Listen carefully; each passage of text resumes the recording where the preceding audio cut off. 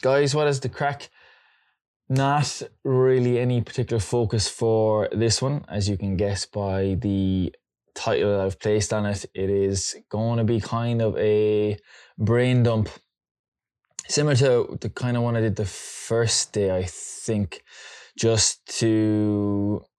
think it was just literally earlier on today, from getting back to client check-ins and just dealing with certain questions. I just feel like there's an awful lot of stuff in my head, and I thought, what better way to try and provide value that can be almost instantly implemented, or even just take something from it while it's still fresh in my head. So I'm probably going to touch on a handful of them. This will be the perfect opportunity for me to actually do a short one that I've promised. And what I'll do is I'll frame the question that was posed to me. I'll give you an idea of the background around the client themselves, how long they've been working with me, what kind of program they're on. Not the details of it, but what the main outcomes hopefully is it. And then you then as the listener can then decide if it's worth either kind of diving into it a little bit more, or if it's something that is maybe going to crop up somewhere down the line, or even just it opens up a dialogue between you and me if you feel like you want to get a little bit more detail of that. So the first one I'm going to dive straight into is in relation to calorie calculators. I have one. I have one on my website. I can give it out to you for free if you want it. There is plenty of them everywhere, and they can be a useful tool. So for most people, when they start out into a fat loss phase, a muscle building phase, anything to nutrition, the one question you'll always get asked, no matter how long you're doing this job for, is in relation to how many calories should I be eating, blah, blah, blah. And the initial go-to is, okay, check out this calorie calculator, put in all the details, plug them all in, press go, formula spits out X amount of calories, and there's a rough target.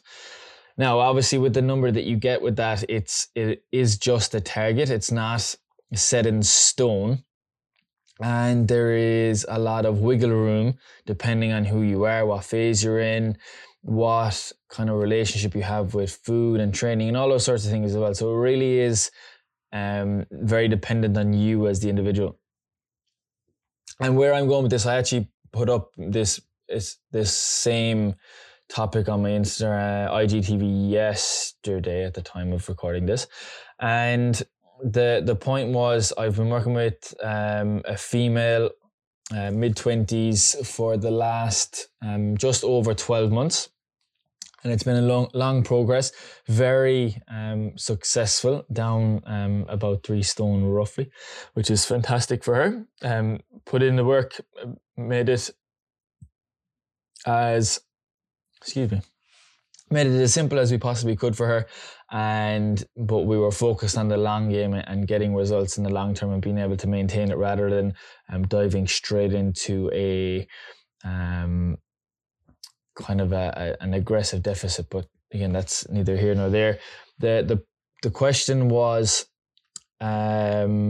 she got to kind of the end of a fat loss phase a few weeks ago, and we were looking at kind of maintaining / doing a body recomp, so not really focusing on the scales too much with weight, but looking at taking measurements every week or two and comparing them on a monthly basis. And she texted me yesterday being like, I've filled out, just going through a calorie calculator I found online. It said I should be on this amount of calories. Am I eating too little? Should I bump up my calories a bit more? And these sorts of questions then, because now there's another external number based on a calculator, and what that person perceives as being the right amount of calories to be eating. But like I said, those calculators don't take into consideration the where that person is in particular at that point in time.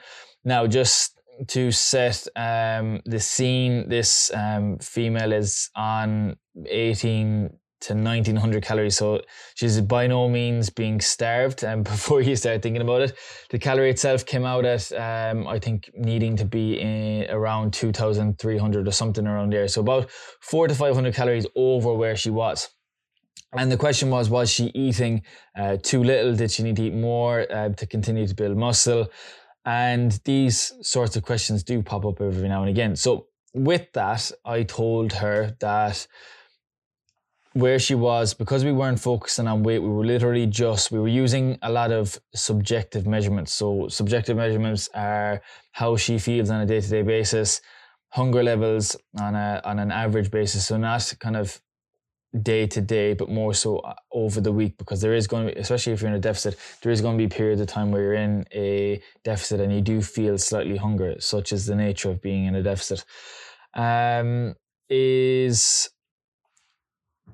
Other subjective measurements then were just energy levels for sessions. She's doing quite a few runs. She's on nights as well.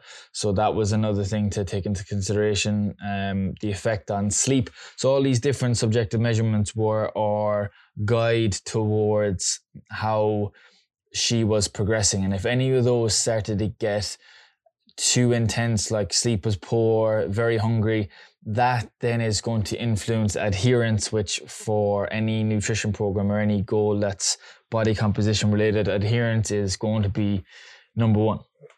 And if adherence isn't upwards of about 80% roughly, and it gets more difficult to stay on track with certain things, then the plan is essentially worthless, because like I said, they're not going to adhere to it.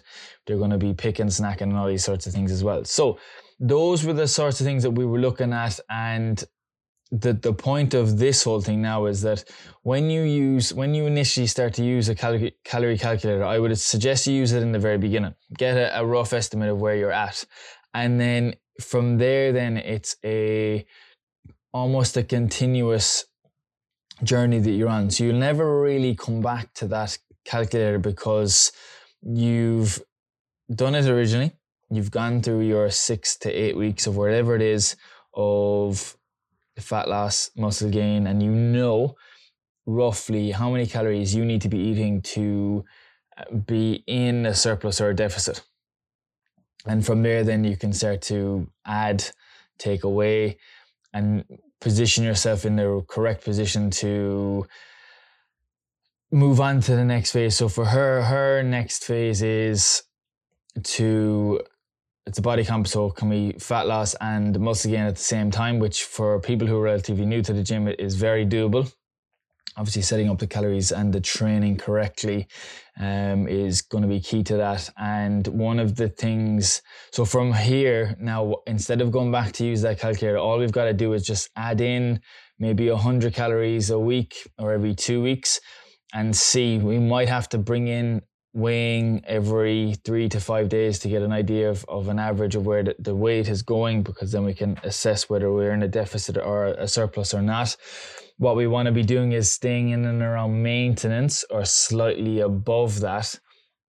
And the only way we're going to get an accurate picture of that is by using these subjective measurements alongside the objective measurements, which is the weighing scales and the measurements. And like I said, they're objective, but they are influenced by quite a lot of things as well. And that's going to be an episode in itself.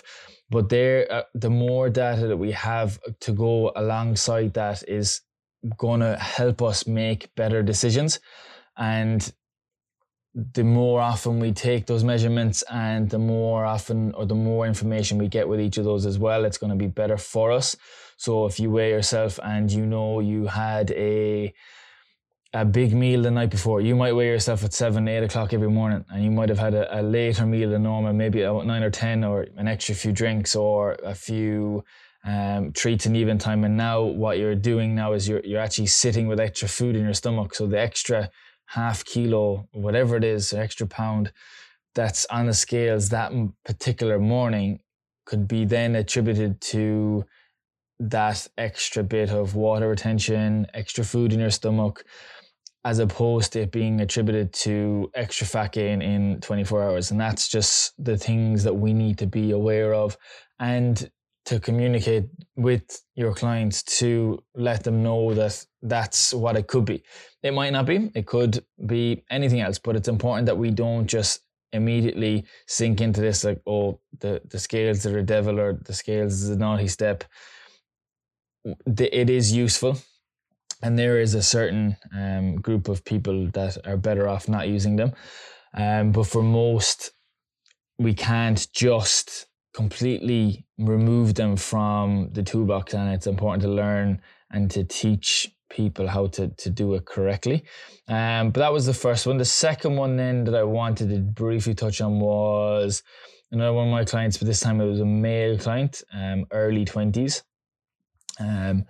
Massive rapid weight loss, and it was through intermittent fasting. Now, intermittent fasting isn't like gold standard, it's not magic. It is very, very useful for fat loss in particular, and this particular person lost in and around 15 kilos in about I would dare to say in and around 8 to 10 weeks. So like you'd consider that extremely quick. And one of the things I suppose we've been touching on recently is the importance of understanding like the journey that he's on with regards to the fat loss and where he was psychologically before he made the transition to trying to actually lose the weight over that time. But it's one of those ones like he was in a fat loss phase, and he was very, very adherent and consistent. He would intermittent fast and eat in a very, very small window, maybe one meal and a snack in the evening time. Up the steps massively to, again, I couldn't even begin to start to tell. I thought maybe 12 to 15,000 steps a day. But at no point again did he feel like he was forcing himself to do it. It wasn't as if I'd prescribed it for him. He'd stumble upon it, and he'd ask me, was intermittent fasting okay? Would it, hamper anything in relation to fat loss? Would it be a negative? And it's one of those things that like it can be incredibly effective, because it's just another form of restricting feeding. And the thing with dietary restriction is the best way to go about it is to find whatever way you can get yourself into a calorie deficit or a calorie restriction or whatever restriction it is without actually feeling like you're being restricted. And as they always say, like the best diet is the one that you feel like you're not ever on. So for him, it wasn't a case of like waking up in the morning hungry. Oh man, I'm dying to have something to eat. It was a case of like didn't really even think about eating, because I think for a lot of people, diet and nutrition is actually very environmental and social. Like people go out for food, a coffee and it's a bun, or a brownie or whatever it is. That's your kind of like your social eating, and then you've got your environmental eating where you do your food shop and you're just inclined to stock up on certain foods, and had they not been there you wouldn't ever have eaten them, but because they're stocked in large supply in the house, they're something that you're like a picker or a grazer, and that's what drives you to eat then. And it's just, it becomes a learned habit, and it's one that's hard to get out of. So for him, he didn't really have any of those kind of environmental or social associations to food, which again is positive for him. His biggest issue, I suppose, was around being in college and sinking into that routine of, like being in first year and sucked into that, like, oh, you have to go out all the time, which, look, we've all done it. I did it myself in first year. It's part of it, and it's hard to then kind of pull yourself out of it. You're going out drinking 3 or 4 nights a week, and it's takeaways on those nights, and then it's bad food the following day because you feel like shit, and then the following day after that you're going drinking again, and you're almost like drinking or eating 6 or 7 days out of the week, and there's no real break, and there's no real routine, and there's no plan. So that was the biggest one to get out of, and I think lockdown helped with that because colleges were off. There was no obviously no house parties, no going out, so there was none of that feeding into the added calories that he was having, and that made it a whole lot easier as well. And like I said, did a massive job in shifting the weight and managing to keep it off. But the biggest thing is that now, post fat loss phase, and we're moving into more of a maintenance and kind of a hypertrophy phase soon, because we've got some injuries to start looking at. He is now looking to maintain all of those habits that he has post kind of that whole coaching period. So the extra steps during the day to keep non-exercise activity thermogenesis quite high, especially if you're working from home or if you're doing college from home. You do tend to get sucked into that sitting down all day, and I notice it myself now the last 4 or 5 weeks where I'm still training in the morning time, but my overall step count is quite low, and therefore my actual energy expenditure during the day is quite low as well, which is having some, I suppose, negative impacts on being able to maintain weight or putting up weight. But for me, it's not really a problem right now. But they're the keys then to remember that after you've gone through a phase like that there's positive learning outcomes from it, and you're able to maintain those after a longer period of time, so that it doesn't always feel like you're having to do a certain thing, but you do it because you want to. And then that would lead on to like the next thing for him. If hypertrophy is going to be his primary goal, intermittent fasting then no longer fits with being practical for that. Initially it might be okay, but for obviously one of your principles for hypertrophy is stimulating muscle protein synthesis every 3 to 4 hours to be optimal. Obviously maintaining or kind of hitting your protein target for the day is rule number 1, because that'll be the main driver of it. But to be a little bit more practical and be able to hit your goals quicker, stimulating protein synthesis every 3 to 4 hours with a meal or a bolus of protein is going to be another thing they're going to think about. And if you're intermittent fasting and you're time restricting your meals, it doesn't fit in with that construct, and we've got to now figure out, okay, what's the best way to kind of work this out.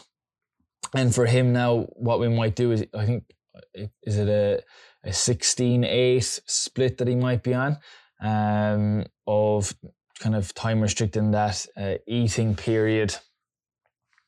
And what we could do now is split that 8-hour feeding period into 2 4-hour blocks. So now you're having a 4-hour block in the morning and a 4-hour block in the evening. So you might eat one meal at the start of the 4-hour block, and then another kind of snack then at the end of that 4 hours, and then another meal in the second. So now you can actually start to play around with those things. Something like that now, when you actually look at it down on paper, it looks just like normal eating habits, and it could. But it's, I suppose, part of that transitioning from how the lifestyle and how the diet that he was going through was set up for him, that suited what he liked and how it was easy for him to adhere to to get the results that he wanted, and how can we then slowly transition into something new, so that the fear of, I suppose, again, gaining fat and you know, going back to how he used to be, because that's obviously a massive thing for most people. When you spend that amount of time and effort into getting yourself into some bit of shape, or out of the vicious cycle that you might be in, one of the biggest fears people have is then going back there, because it's someone or something that you don't enjoy, and it doesn't make you feel good about where you are in your life, and it's a bad place to be for anybody. And again, that's one of the psychological barriers to dieting and training that people might have, and it's something just to be aware of. So that's number 2. I think the third one, then we'll move then into a bit more of the sports performance side of things. And two of the lads I've been doing kind of distance coaching with, and more so just the programming, they are both in a hypertrophy phase. So since the season ended, so probably in around August, September was the end of the season for them, and kind of transitioned into a month of kind of freestyle sessions where they just got a psychological break from structured training, and then moved into a hypertrophy block for the last 2 months, gaining weight at a decent rate. And the biggest concern people have a lot of the times is that when you go into a hypertrophy block and you're starting to gain weight, is how will that affect speed wise? So if you're gaining weight, is that going to negatively impact on your speed?